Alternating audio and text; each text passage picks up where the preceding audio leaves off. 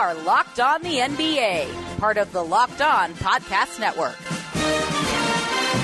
Welcome to a Tuesday edition of Locked On NBA, your daily NBA podcast. I'm Wes Goldberg, and I'm here with David Ramil and the Washington Post's Ben Golliver. The NBA Finals start Thursday, and for the first time in nearly half a decade, it won't be the Warriors versus the Cavs. For the first time in almost a whole decade, LeBron won't be in the finals. And for the first time ever, the Toronto Raptors will be. That means we have a matchup that we haven't seen before, so there's a lot to get into. I thought we could do this thing where each of us list our top 5 most interesting players in the finals for either team, and then we can just sort of go through them and do our preview thing that way. And we'll just start from number 1 and then work our way back to number 5, because I'd be shocked if we didn't all have the same person here at the top. Ben, you're the guest. Let's work off of your list. David and I will just tell you if we have that same player on ours and where. So, Ben, the most interesting player in the NBA Finals is? I think it's Kawhi Leonard, and I say that because it's been a really long and strange trip for him back to the finals. You'll remember in 2014, he kind of had that like Pascal Siakam or Andre Iguodala type role for the San Antonio Spurs, trying to lock down LeBron James, make his life as difficult as possible on the Miami Heat. I'm sorry, I don't remember the 2014 finals. I don't remember that Sorry at all. about that. You guys probably blocked that one out. But it's a little bit of role reversal now, right? Like, isn't Kawhi sort of in this LeBron role where he's got all these Hall of Fame level defensive guys in an entire scheme from Golden State focused on him, trying to slow him down, trying to make his life miserable? And so I think it shows the evolution of his Kawhi as a player, on a 5-year journey that has taken him to a first-round exit against the Clippers, being outdueled by Kevin Durant and the Thunder. Obviously, the injury against Golden State, the lost season in San Antonio, the off-season trade. So, I mean, it really has been a long and checkered 5 years for Kawhi, and I think he's shown that it's kind of his moment right now. I mean, he's pulled the Raptors through this postseason. He's playing the best basketball of his career. He's going to go against a team that is shown a lot of success over the years in limiting star players, whether that's LeBron, James Harden, Damian Lillard, kind of the list goes on. And so this is going to be a real test for him. But I also think he deserves this number 1 spot because defensively he's going to be crucial to everything that Toronto does on that end too.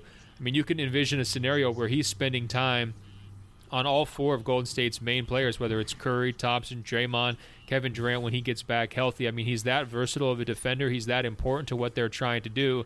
And obviously, he's their answer. If the series gets tight, if Toronto is looking for solutions, if they just can't slow down Steph Curry, I feel like they're going to most likely turn to Kawhi, just like they did when they were trying to answer Giannis. So to me, I think because of his role on both sides of the basketball, because of this long story that he's been on, he is the most interesting guy in these finals.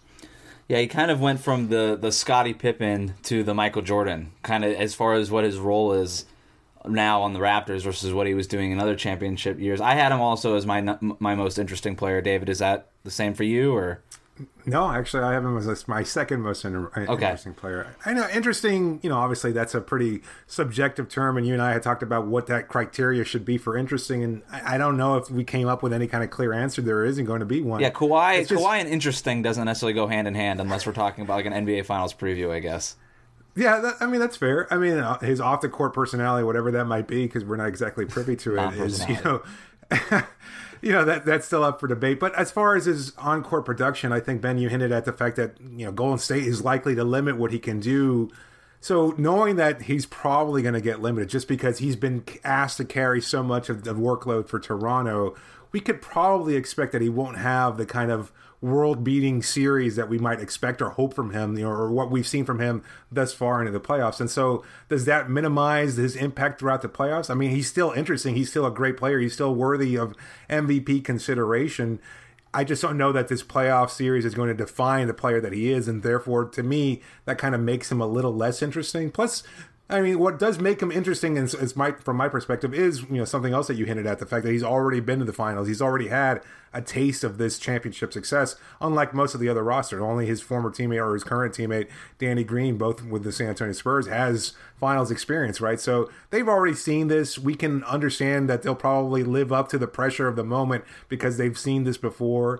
And from Kawhi, I mean, he's already known what it's like to be the MVP of a series in the finals and to win a title. So that kind of, I guess, to me, again, kind of reduces how interesting he might be. I expect him to be great. I expect him to have fun moments throughout the series at some point. I just don't expect him to be so interesting that he is the most interesting player on the series. Well, one thing I'd say to push back a little bit, I mean, he wasn't in that main role, so this is definitely a totally different circumstance for him. I get that. Now, the stakes here in terms of upsetting a favorite, though, I mean, Golden State deserves to be the favorite with or without Kevin Durant. I mean, they're the team that's been to the finals 5 years in a row, so if Kawhi somehow pulls this off, that's going to blow a lot of people's minds, and it should. I mean, it would be a crazy upset. Right. Sure, it might not have the same narrative juice, right, of like LeBron in 2016, where that one's going to be remembered for the next 100 years as one of the greatest finals ever. But it would certainly be like a complete shocker. And then you add on top of it, he could leave as a free agent, like right after the title parade, right? So I think that even though his personality, I mean, there's no question, like it's hard to out-boring Steph, on the podium, but Kawhi definitely succeeds in doing that.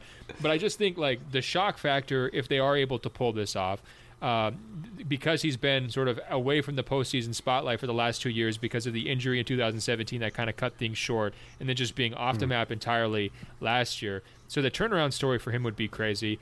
Upending the NBA, pecking order, if he was able to beat Golden State, would be crazy. He would probably get crowned as the best player in basketball if he's able to pull that off, which that's not something that I necessarily saw coming before the season started, just given where his body was and the health questions and how is he going to pace himself during the season and all of that. Those are all pretty intriguing. Then you throw on top the fact that he could just leave and shake up the entire NBA yet again. Like he could deliver a title that the Raptors fans were so excited about. They celebrated just making the finals by pouring into the streets, and then turn around and leave them and go maybe bring that same level of hope to another franchise. To me, that's all pretty juicy. Yeah, I don't know if losing or winning the NBA final, I don't know if this entire experience even impacts his decision this summer. He might have already decided he wants to go there or wherever.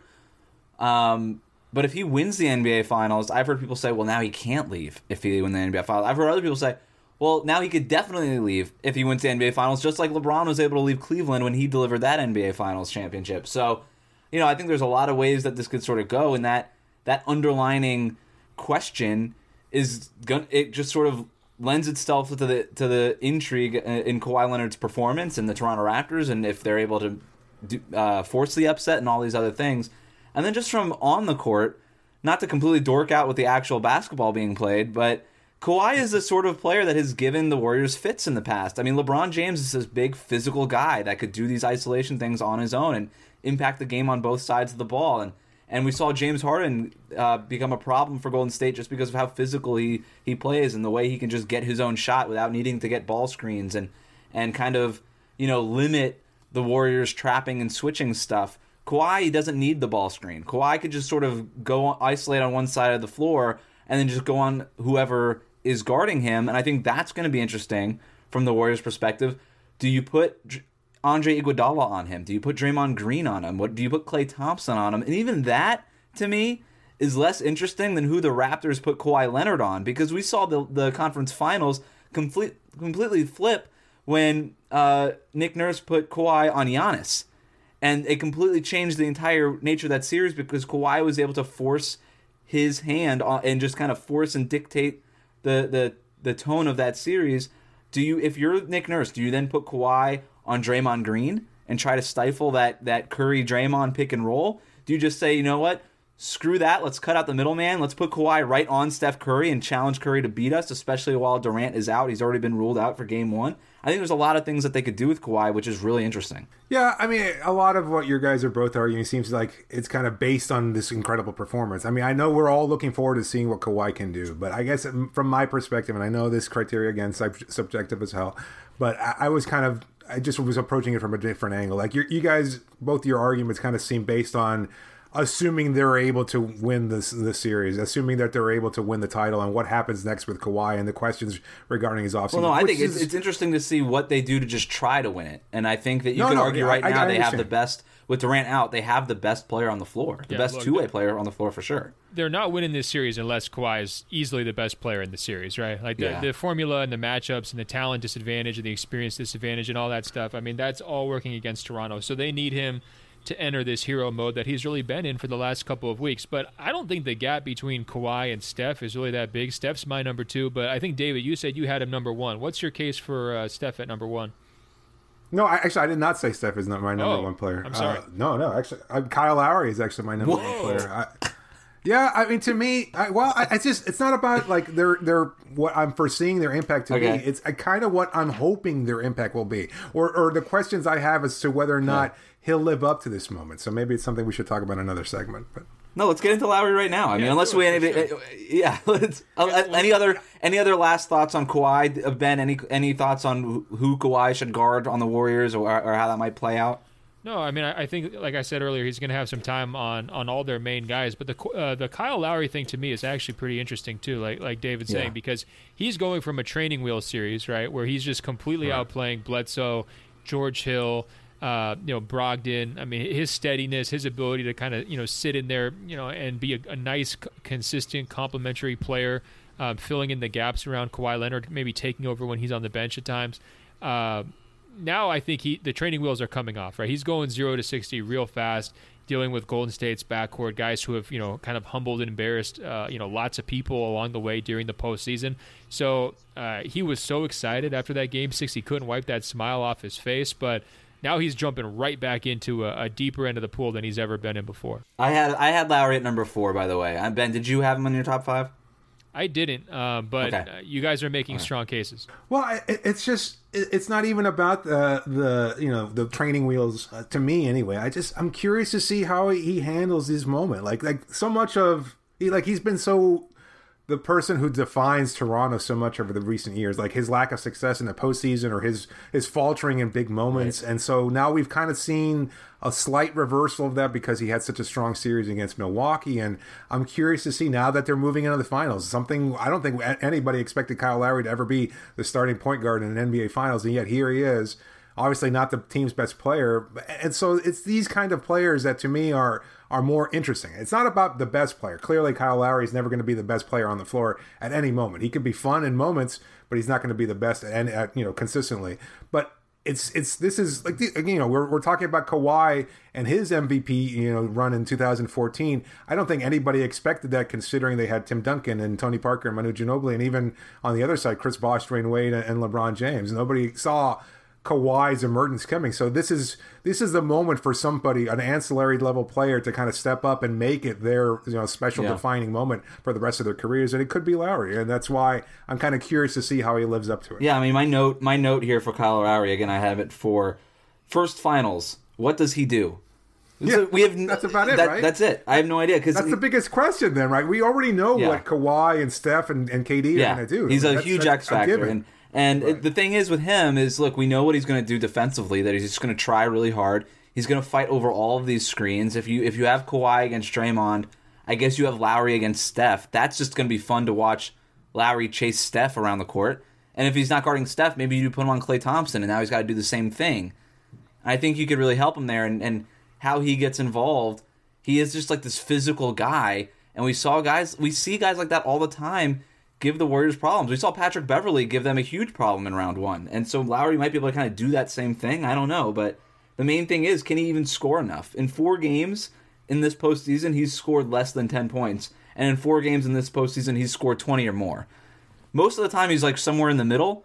But there are he can't afford to put up a goose egg in this series, because they will lose that game no matter what. Like, he is going to have to score points in this series. No, I'm with you on that. And remember, I mean, the formula to beating Golden State in the 2016 finals relied pretty heavily on Kyrie scoring like 40, right? I mean, he really had to step up in a big-time way. And I'm not sure there's anyone on this Raptors roster, including Lowry, who's going to be able to give that kind of a pop. So that means... Well, unless Fred VanVleet can keep shooting at 87% from three-point range. I can't believe you're knocking. From the new father, right? But your point is, Lowry's got to show up every single game with some significant scoring to kind of fill in the gap there. And I totally agree on that aspect. I also think transition defense at times really hurt Toronto and got them into some holes against Milwaukee. They were able, Milwaukee's half-court offense really struggled, but they were much better when they were able to kind of push out, get Giannis loose a little bit and all of that. I think Lowry's ability to protect the basketball, like you're mentioning, get back on defense and try to hold Golden State's transition offense in check is going to be huge, because Milwaukee was able to get up 15, but Toronto was still in those games. I think if Golden State gets up 15 and they're able to kind of like spurt early in the game, and Steph's going nuts and Klay is finding those wide open transition threes, that kind of a thing, digging out of a 15-point hole against Golden State is a lot more difficult than it would be against Milwaukee for Toronto. And so I think not only does Lowry have to score, not only is he going to have some key role, half-court defense, but managing the game, controlling the pace, trying to take away easy stuff for Golden State, that's going to be largely on his shoulders because that's what he's done for Toronto all season. Let's take a quick break here, but first, today's show is brought to you in part by Hotels.com. Don't hate like your friend's trip. Book your own with Hotels.com and get rewarded basically everywhere. Hotels.com. Be there, do that, get rewarded. And Untuck It. Dads come in all kinds of shapes and sizes, and so should their shirts, like tall, short, slim, and relaxed. Ever wonder why your father's button-ups look so long and baggy at the end of the day? It can be hard for guys to pull off a casual, untucked look that isn't sloppy. That's where Untuck It comes in. Untuck It is the solution that fits just right. Their shirts are specifically designed to look great untucked and feel comfortable at work or on the weekend. No tucking or tailoring required. Go to untuckit.com with the promo code NBA to get 20% off. Okay, so we jumped around. We all had, David had Kyle Lowry as most interesting. Ben, you and I both had Kawhi as our most interesting. Ben, number 2, the second most interesting player in the NBA Finals is... To me, it's Steph Curry, and my methodology is basically historical stakes, right? So I think, as I mentioned, Kawhi could just sort of like blow everybody's mind and really change how we think about him, elevating him even higher on like the pecking orders, and adding a new notch to his belt as sort of the main guy on his team if he wins. But I think Steph's got a lot of play here too. First of all, obviously, Finals MVP. He's never won it. That's like the one thing that sort of eluded him. I think that's absolutely there for the taking for him. I think number 2, he's faced a lot of this, unfair criticism about, okay, how has he been as a postseason player? If you wind up just, putting away the Rockets, sweeping the Blazers, and then taking care of business against the Raptors with sort of limited help from Durant, I think that basically gives Steph an even greater and thicker degree of immunity than he's enjoyed to this point of his career. And then finally, he's really climbing fast on a lot of the all-time best player at his position conversations. So if he winds up with 4 titles, a Finals MVP, a dynasty, a 73-win season, and everything like that, like Steph versus Magic Johnson, like that conversation starts to really happen. I think this summer, in a couple of weeks down the road, if Golden State's able to take care of business. So I think that's why it's so fascinating. And we know what he does. It's not like he's going to show us anything that he's never done before in these finals. It's not going to be any major surprises. But he's an absolute handful for teams to game plan for. And I think the fascinating part about Toronto's preparation for this series is they spent the last 2 weeks preparing for a team whose offense worked inside out. Giannis barreling to the paint to set up for their shooters. Golden State's offense is exactly the opposite, right? It's outside in, high screen and roll, Steph stretching you vertically, the other shooter stretching you horizontally. It's a totally different challenge for the Raptors' defensive personnel, and I think that will be fascinating to watch Toronto try to make those adjustments, and also I think Steph trying to put his stamp on a series and really having one where it's quote unquote all his and being able to get some credit that maybe people have been reluctant to give him. Yeah, that's why I had Steph as my number 2 guy here too. I think the Finals MVP question doesn't have one yet. Durant's out. He's going to be out for probably 2 of these games, so Steph could really get a chance. He has the opportunity now to just kind of put his imprint on this series and snatch that Finals MVP and just run away with it. But how Toronto defends him is going to be really interesting because, yeah, that's a great point, Ben. Like, they just spent this entire series basically collapsing their defense into the paint and forcing Giannis to make that decision whether or not he wants to try to barrel through 4 Raptors or try to find the open player in the corner. And that's kind of the exact opposite thing you want to do against the Warriors. Like, you don't want to force them into making decisions. You want to take the decisions away from them, especially that Curry, Draymond Green pick and roll that they've just been killing teams with ever since Durant went down in against Houston. Like, you want to take as much away of that as possible. That's an action that starts on the perimeter. That's again the exact opposite of what the Bucks do with driving and kicking and all that stuff with Giannis. It'll be really interesting to see what Nick Nurse puts together to try to limit that. Again, it goes back to where do you start Kawhi? Where do you start Lowry? How do you try to take away that pick and roll game? And all those things. And ultimately, why Steph is so interesting is because he can shoot it from 33 feet and just whatever game plan you come up with, he can just vaporize it with a 3-pointer. And you can't do anything about it. And so, yeah, I think... also in a great groove, too, right? He enters the series with tons of momentum, playing great against Portland, 30-plus points every single game. Yeah. And, that those series revolved around him, and that's great to see too. David, you didn't have Steph number 2, right? I did not. Okay. Did you? I didn't even have him on my list at all. Okay. Yeah, Is it Patrick McCaw at number 2? Like, what do we got? No. I've got KD at number 2. Okay. But I think we can get into the reasons why KD is interesting or not interesting later on. But as far as like Steph is concerned, like, listening to both of you talk, it's so hard to my own criteria for what's subjective or what's interesting or not feels like it's so different, because it's like, are we weighing the on the court things of what he can do in a pick and roll situation, how he attacks, or how Nick Nurse or Kawhi defends him, etc., versus the legacy, as you mentioned, Ben? Like, all these things, they seem like they're kind of like battling each other. It's like, are we more interested in whether he's going to be the MVP or whether or not he's going to be? Well, that's why I think Kawhi and Curry are the number 1 and 2, because they both have a lot of legacy stuff at stake, and then what they can do on the court and how they force the other coach's hand. Like, it's all of these things combined. Yeah.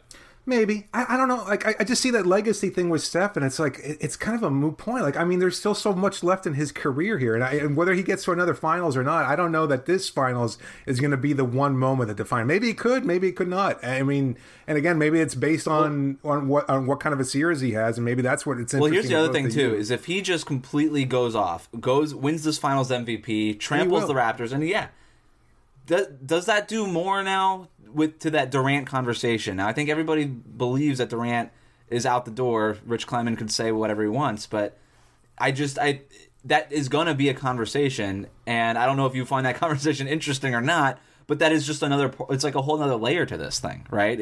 How does Durant look at all this? Hasn't Curry been sort of overlooked in the best player in the league conversation by most people, right? Usually it's been Durant. It's talked about as the heir to LeBron. Now people are starting to say, well, maybe Kawhi sneaking in. Obviously, Masai made that case right after Game 6. I think Curry's got his section of fans who are saying, look, you can call him greatest, best, or most impactful, whatever word you want to use. Curry's changed the game. He's the one who's the best shooter, the best weapon in the age of shooting, and everything else revolves kind of around him. And he was so good that Durant wanted to go join him. This is really, it's just kind of set up perfectly to kind of showcase all of those arguments. If they win the series in like 5 games and he winds up, averaging like 35 like he did in the Western Conference Finals, I think he's got a real case here as the best player in basketball. I think that people are going to be more likely to make that case at that moment than at any other point over these last 4 years. And so I totally understand the fatigue factor, all the Warriors winning, kind of running together in people's minds, and it starts to be a little bit overwhelming, and what's really different here or there. But I think for Steph specifically, there are some pretty clear stakes. Historically, where does he stand against Magic, Isaiah, whoever else you want to throw in the best point guard of all time conversation? He's got to move up real high if he gets that 4th ring, especially if it comes to the Finals MVP. And then also against his contemporaries, I think it would be a level of validation that even that 2015 title, it didn't come with. Like, everybody still said, well, LeBron's better, right? And I think this would be his first opportunity to be like, I won the title, I won it on my terms, this is my league. And as the best player on the floor, right? Yeah. Bingo. Yeah. So who did you have at number 3, Ben? I had KD, and David can probably explain this better than I did, but it's just it's the huge uncertainty factor. It's the question of how do they reincorporate him.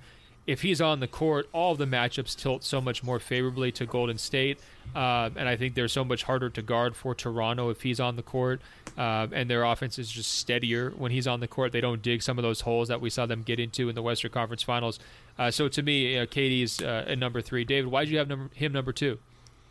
Well, I want to see that those contrasting styles of play. Like, I think everybody was looking at that matchup against Portland, and I think one of the arguments that came out of it was, wow, Golden State's so much more interesting or fun to watch without Durant there. And obviously, that's something he probably takes extremely personally. Maybe he doesn't, but I mean, given his history and how sensitive he could be about these kinds of things, I do feel like he's got a point to prove. So I'm curious to see whether or not this might be their biggest vulnerability here. And it's weird to say that considering he is the Hall of Fame level talent that he is, but he could be the one that kind of upsets everything for Golden State because they work so well together when he's not there, and they can work together well when he's there, but just differently. I wonder if he tries to do too much and then winds up changing everything completely. So watching him and seeing, as you pointed out, how he's incorporated back, how he kind of defers to everybody or fails to defer to everybody is one of the things that makes this series, I think, in total, very, very interesting to me. Yeah, I think this is a concern, I do think, for the Warriors, and they won't really admit it, but they've hinted towards it as, okay, what does this look like if and when Durant comes back? Because they've all said, we're better with Durant, blah, blah, blah. Okay, great, but you play so much differently when Durant is on the court. And even Steph said this at shoot-around this weekend. He goes, I'll read the quote here. Honestly, it's going to be interesting because it's the finals, just the magnitude of the moment. But we'll definitely rely on the trust and understanding that with K out there, the ball still moves. We have a couple more play calls we can run for him. Defensively, we should be able to take it up another notch, and his presence, and still, and this is the key part, still keep the energy that we're playing with and go win another championship. And he makes it a point to say, still keep the energy we're playing with. They weren't playing with that energy. They did just sort of default to, all right, just throw it to Durant in the high post and let him go to work.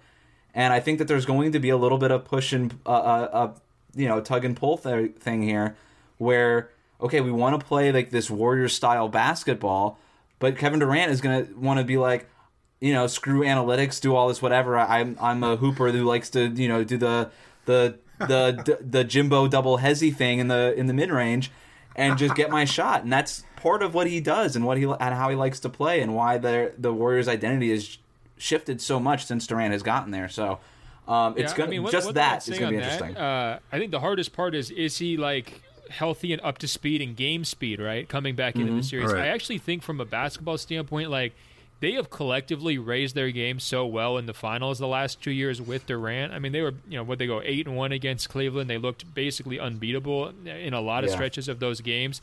And there wasn't that real conversation of, is it Steph's team, is it KD's team, and all that stuff during those specific series, because those guys were, managing that relationship basically flawlessly. And Kevin was playing at an incredibly high level in both those series. I mean, to win Finals MVP over Steph, like, you've got to be playing really, really high, and that's what he was doing. Yeah. So I think if he's healthy and you drop him back in there, I'm not so concerned about some of those questions. Now, if he's a little bit rusty, if he's a little bit winded, if he's not prepared to, be running, 40-plus minutes like he was playing earlier in these playoffs, it does get a little bit more interesting and tricky for how they manage that relationship. And, Curry's been enjoying a complete green light and the ball in his hands an awful lot, and it would be hard for him specifically. He's shown the willingness to do that in the past, to defer some of that stuff to Durant, but it gets tricky if, like, Durant's not out there 100%. He's just trying to force things a little bit. He's trying to get into a groove after being away from the sport for 3 weeks, and then Curry's got to decide, okay, is it my turn to just take over here and do this, or how much leash do I give KD to do it? And that's where it gets really tricky and really delicious from a narrative standpoint. Well, let's get into that, or answer that question then, Ben. I mean, do you think Steph would be more willing to kind of, given that all the things that you mentioned as far as his legacy and the MVP status and everything else, would he say, you know what, KD, you're kind of hurting us here, I'm going to take over a little bit? Do you see that in Steph's composition, like his makeup? Is he going to be the kind of guy who can do that? I think he's always shown the ability to do almost whatever it takes to win, right? I would expect that if KD was really struggling, and part of it comes down to, like, what is the stake of the series when Durant re-enters? Like, if Gold State's up 2-0, it's a little bit easier for Steph to say, okay, let's just get Kevin comfortable, however long that takes, even if it's, like, multiple games. If Toronto holds serve, goes up 2-0 at home, and Durant's coming back for Game 3, the urgency factor is there, right? Like, they have to win that game no matter what, and so I would expect in that situation Curry to be a little bit more aggressive, and for even Steve Kerr to turn to Curry and Draymond and their sort of running of the offense in that scenario. So I do think some of the hypotheticals hinge on where the series stands once Kevin's coming back. They could go the other way too. I mean, if Toronto, this series again starts in Toronto, if it's 1-1 or 2-0 going back to Oakland, do you look at KD now and just say, okay, go save us, right? Because depending on how these first two games look, he could return and just he could go take on the Kawhi assignment on defense. On offense, he could go get you buckets, and he can kind of just do that thing he did against LeBron in the last few finals. And remember, the Warriors Draymond Green texted Durant and said, we need you because of this LeBron guy.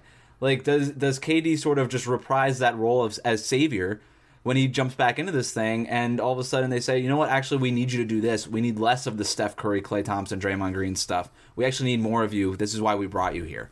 That's going to be really interesting. It's funny, as a guy who always defends Kevin sort of from a narrative standpoint and everybody calling him a snake and all that, that's the dream scenario, right? But it's hard to kind of see it playing out because there's a lot of challenges here. Just being away from the game is tough. Being out of rhythm, having the team play so well, there's a lot stacked against him. You mentioned the Kawhi matchup. I mean, that's a huge one. It's one that he's won head-to-head in the playoffs before, back in 2016. But Kawhi is coming in with this like ramp up of momentum. From the end of the regular season where he really started playing bigger minutes up into playing 40+ minutes in the postseason and getting himself into a groove. Kevin would not have that benefit whatsoever. So, I mean, to me, I think it's almost more likely that he's in line for criticism or being scapegoated. If the series doesn't go their way, people would say, well, Kevin wasn't healthy, or Kevin came back and wasn't right, or Kevin came back and screwed things up. And so I think, unfortunately, that would be very unfair given how well and how well he played and how important he was earlier in this postseason run for Golden State. But I almost am kind of resigned to feeling bad for him. Like, I almost feel like he's in a no-win situation here coming back into this series.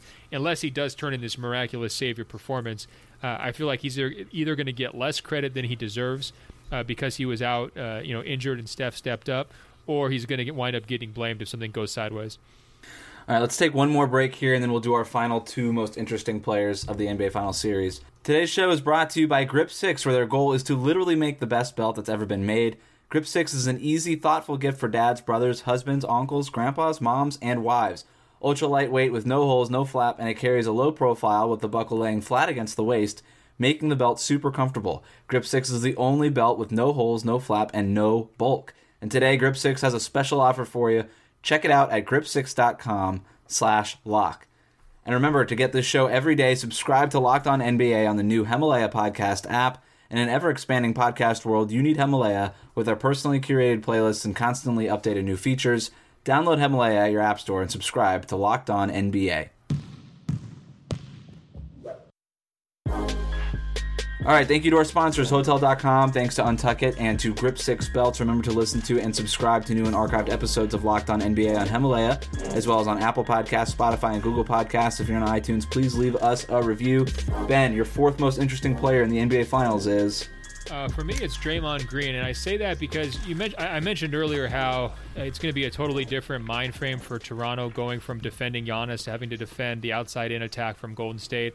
But I think you can kind of make a pretty strong argument it's the same deal for Draymond. I mean, he's going from being in a Western Conference Finals that was like set on easy mode for him. It was just like the 3s and 4s for Portland were just pretty much hopeless. So Draymond could go anywhere he wanted on the court, not really have to be punished for it.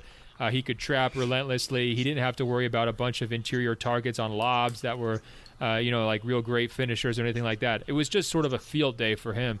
And I'm not sure that's going to be the same case for Toronto. I respect Pascal Siakam a lot. I think Ibaka's had some moments in this postseason. Obviously, keeping Marc Gasol involved and on the court and producing will be really important for Toronto. And he's probably a guy you have to circle and say, okay, does he find himself a lot less useful against Golden State? That's probably going to be the case. But I think for Draymond, the difficulty is getting ramped up here very significantly. He's going to have a very crucial role helping on Kawhi Leonard. He's not going to be able to cheat as shamelessly as he did in the Western Conference Finals. And then offensively, he's going to have to continue to produce and to be a part of these triple-double type games and these overwhelming explosion types stretches that we've seen from Golden State's offense because Kevin's not going to be out there to start the series. So I think he's got a lot of weight on his shoulders. He's proven the ability to kind of step up and handle it, but there's no doubt going to be an adjustment period going from those conference finals to the finals. Yeah, I've got him in my fourth position as well. So finally we're aligned here because I love seeing the version of Draymond that we did against Portland, him pushing the floor, the pace and pushing the ball up the floor. And I'm curious to see whether or not he's able to do that again. I think that was when they were the most exciting, seeing those moments there where he's engaging the offense and initiating things and doing all the things that made him such a great player. Like, obviously, if you're looking at how players are regarded by fans in general, I think he's probably a player who's very, very underappreciated. I think the three of us probably hold him in somewhat high regard considering he is as impactful as he is. Maybe he's not the all-time great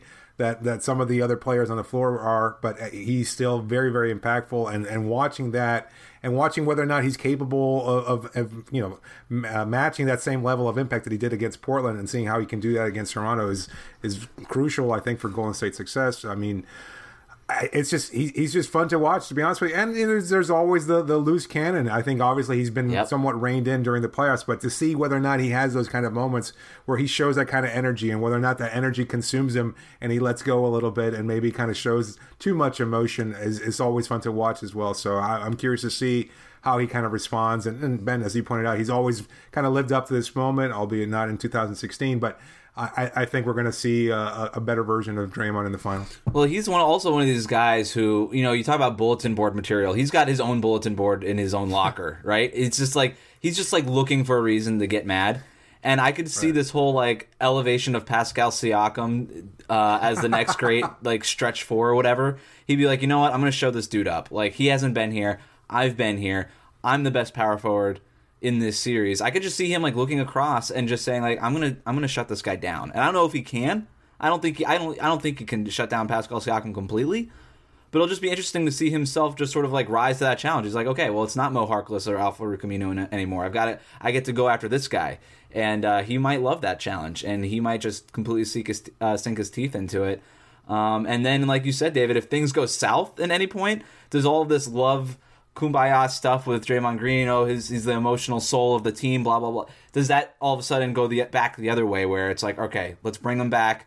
Now he's screaming at Durant or whoever. Like, it kind of just goes that other, like, the dark side of this whole thing is, again, from an interest level, it doesn't get a whole lot more interesting than, okay, what is Draymond Green doing, because he's explosive. Who was your number 3, David? I don't know if we got that one. No, Kawhi. Oh, you had Kawhi. Okay. All right, so that was all 4 so far on Ben's list. Ben, who's your 5th most interesting player, 5th and final? Well, you guys made a good case for Kyle Lowry, so he probably deserves it. But the one who I initially had actually was Andre Iguodala. I picked him because there was a little bit of a leg issue there during the Western Conference Finals. I think he's going to have to play a huge role against Kawhi Leonard. I would actually start with him on Kawhi Leonard and trust those remarkable hands, as Iguodala was referring to them. Hands versus hands. Yeah, right. After that game-saving swipe against Damian Lillard, but he's been crucial to slowing down, or at least making LeBron work in the finals over these past years. I expect he's going to have a very similar role against Kawhi. I think the benefit for Golden State's team defense is Kawhi is not as good of a passer as LeBron was, so it might make it a little bit more interesting. But he's been shooting the ball great in isolation, off the dribble, from the three-point line, the mid-range. He really did a nice job of getting to the free throw line in some key moments against Milwaukee's defense. And even though I thought the Bucks did okay against Kawhi, he was just able to overpower them, overwhelm them, outlast them. And I think Iguodala is sort of a major X factor in terms of having Golden State be able to handle the Kawhi effect more effectively with their team defense than the Bucks were able to. So I think again, we're saying this whole series kind of revolves around Kawhi, his ability to emerge as the best player. Mm-hmm. I think you can't really ask for a better specialist on defense to throw against a player like Kawhi than Iguodala, given his experience, his intelligence, his physicality. He really hasn't lost that much from a physical standpoint, during the playoffs when he's playing at his peak effort level and intensity. And so I think he's another guy where if we're looking for people who might get credit if Durant's not out there to sort of take a lot of the shine, I think he's another person who could wind up coming through and getting a nice series of bat packs for the job he does on Kawhi Leonard. David, who'd you have at 5? I had Pascal Siakam. To me, he's kind of symbolic of the Toronto Raptors' chances of having any kind of success, whether it's 1 game, 2 games, or even a series win, which neither of us expected to be the case. But like seeing him respond to this moment And maybe he's kind of representative of all of the supporting cast, aside from Kyle Lowry, who I think is probably emerged as their second best player during the playoffs. Definitely most interesting. I think he's to see how he handles this moment. Like he's still such a young player, and he's obviously, as you said, he's had this kind of incredible turnaround season where he's finally tapped into all of those physical tools and incorporated these skills that we never expected him to do, and seeing how he matches up against Draymond and whoever defends him. Could change a lot of the perception about him. Could he become a national name after this? I mean, obviously he is amongst NBA fans and hardcore fans, and maybe obviously for media. But does a common fan look at the Toronto Raptors and say this Pascal Siakam character and say he's a potential superstar in the making? Obviously he struggled against Milwaukee. His points per game dropped considerably, and he looked uncomfortable there for most of the series. Does he respond there? And I think have the kind of big moments that we expect that he might.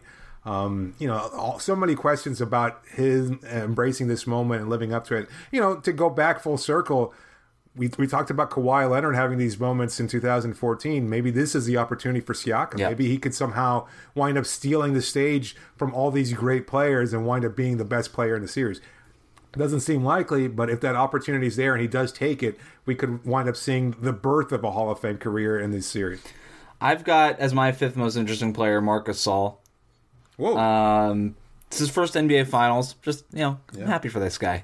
He worked hard. Got traded wasn't happy about the whole situation, how it went down in Memphis. Got traded mid-year. Goes to a Finals contending team. Gets to the Finals. Had a big impact in their postseason run. I'm just happy for him. Happy to see him here. He could also be an issue for Golden State. I mean, there's the potential here for... Look, I mean, after DeMarcus Cousins went down, even when DeMarcus Cousins was playing for Golden State... And by the way, none of us had DeMarcus Cousins in his top 5. He might play in these finals, but I think I'm not all that interested in DeMarcus Cousins coming off the bench, but that's a whole other thing.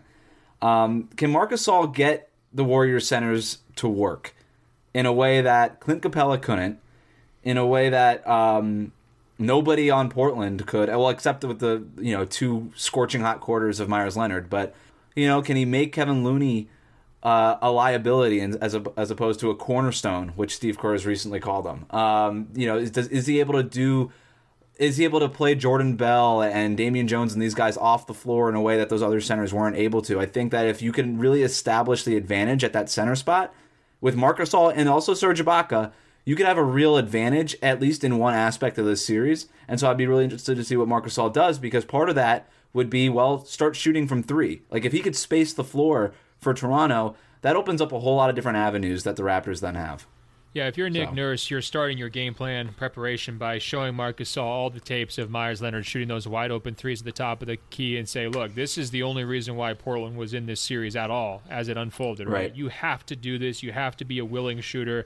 You have to put them up in volume, and you've got to make them. So absolutely that's what you're trying to say offensively. I think defensively the track record suggests Golden State has found ways to make centers like Gasol just miserable in the postseasons past, right? Mm-hmm. Like whether it's going back to Mozgov or anybody else who's like not equipped with the greatest quickness and mobility at this stage of his career, those guys, for the most part, have been just turned into toast. So I think the question is for Golden State, if they don't have Durant and they can't get to their smaller lineups as much as they prefer, does that create an avenue where Gasol is able to kind of find ways to stick on the court? Whether you're able to kind of like put him into some cross matches so he can guard some guys who are maybe just hanging out in the corner rather than having to be actively involved in those high screens and rolls. I mean, I think those are the kinds of questions that open up. If Golden State gets Durant back and he's actually playing pretty well, I think this would be a very tough series for him to have an impact in at that point. So that's kind of puts the pressure on Toronto. Get off to a good start. You've got to, try to get, if possible, games 1 and 2 before Durant gets back. So you're maybe in, a pole position or command of the series before he comes through and changes some of the matchups and some of the strategy. But there's no doubt Gasol has to be a scorer in this series if they're going to pull the upset. And it starts Thursday in Toronto, Game 1 of the NBA Finals. I think we're all really excited about it. That'll do it for us today. You can get this show on the new Himalaya Podcast app, as well as on Apple Podcasts, Google Podcasts, and Spotify. And when you get in your car, tell your smart device to play podcast Locked On NBA. We'll hand the show off for the rest of the week. You can catch me and David over at Locked On Heat, Until next week, make sure to check out Ben Golliver's writing over at The Washington Post. Thanks for listening.